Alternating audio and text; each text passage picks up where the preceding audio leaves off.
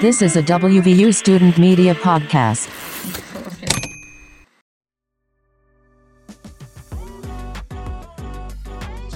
Welcome back, Mountaineers. Campus Carry updates, a rally in support of Ukraine, and dancing with our Mountaineer stars. I'm Sydney Wentz with another Monday in Morgantown. Let's get right into it. The Board of Governors approved a rule establishing campus carry regulations and violations in preparation of the implementation of the Campus Self-Defense Act on July 1st at its regular meeting on Friday. The impending rule outlines regulations for individuals who will conceal carry and disciplinary action for individuals who violate them, including warnings, suspensions, termination, or other disciplinary action, as may be appropriate, according to the rule. Campus Safety Steering Committee co-chairs Corey Ferris and Sharon Martin detailed the university's preparation efforts in their reports. A Campus Carry webpage containing information and frequently asked questions went live on Monday, according to Ferris. Campus Carry updates will be sent to the campus community through university social media accounts, emails, campus signage, and campus conversations, according to Martin.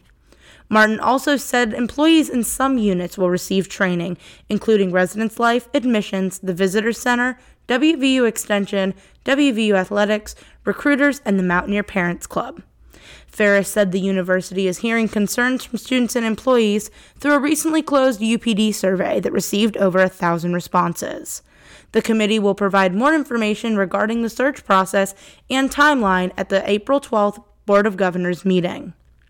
Blue and Gold held a different meeting for those congregating in front of the Mountaineer on Friday, as many adorned the Ukrainian flag at the Rally with Ukraine. The event was held as part of Ukrainian Week, a series of events hosted by the Ukrainian Mountaineers Association and the Ukrainian community of Morgantown in commemoration of the second anniversary of Russia's invasion of Ukraine, according to a Mountaineer e-news release. The Russia-Ukraine conflict dates back nearly a decade, beginning with Russia taking control of the Ukrainian region of Crimea in March of 2014.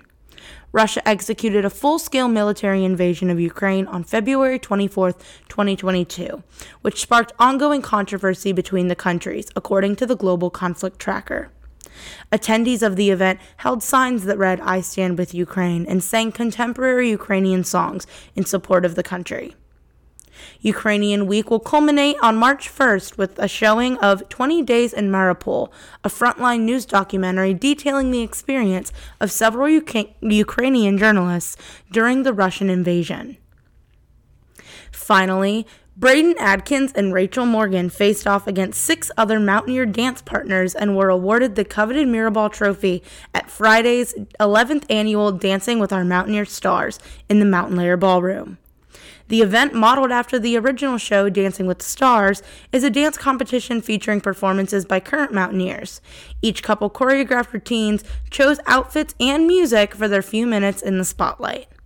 Leading up to the event, couples collected donations for the RAC, WVU's food pantry, to earn extra points. They accrued 1,419 food items by the end of the event. The event was emceed by last year's champions Bryson Quenzel and Madison Bowers, and consisted of 7 contestant couples and WVU faculty members Jorge Atiles, Michelle Padden, Tyler Redding, Maureen Kadar, and Ann Bailey Berry as judges. Adkins thanks his dance partner, his mom, Mary Roush, who got him into the competition, and Sonia Wilson, who put the event together years ago. Mary Roush and Abby Leaving were awarded first runner-up at the competition, with Ty McClung and Katie Scott coming in second runner-up and winning People's Choice. For more information on the stories covered today or any other stories from the DA, visit thedaonline.com. That's all for now, Mountaineers. Stay safe and healthy, and we'll see you next week for another Monday in Morgantown.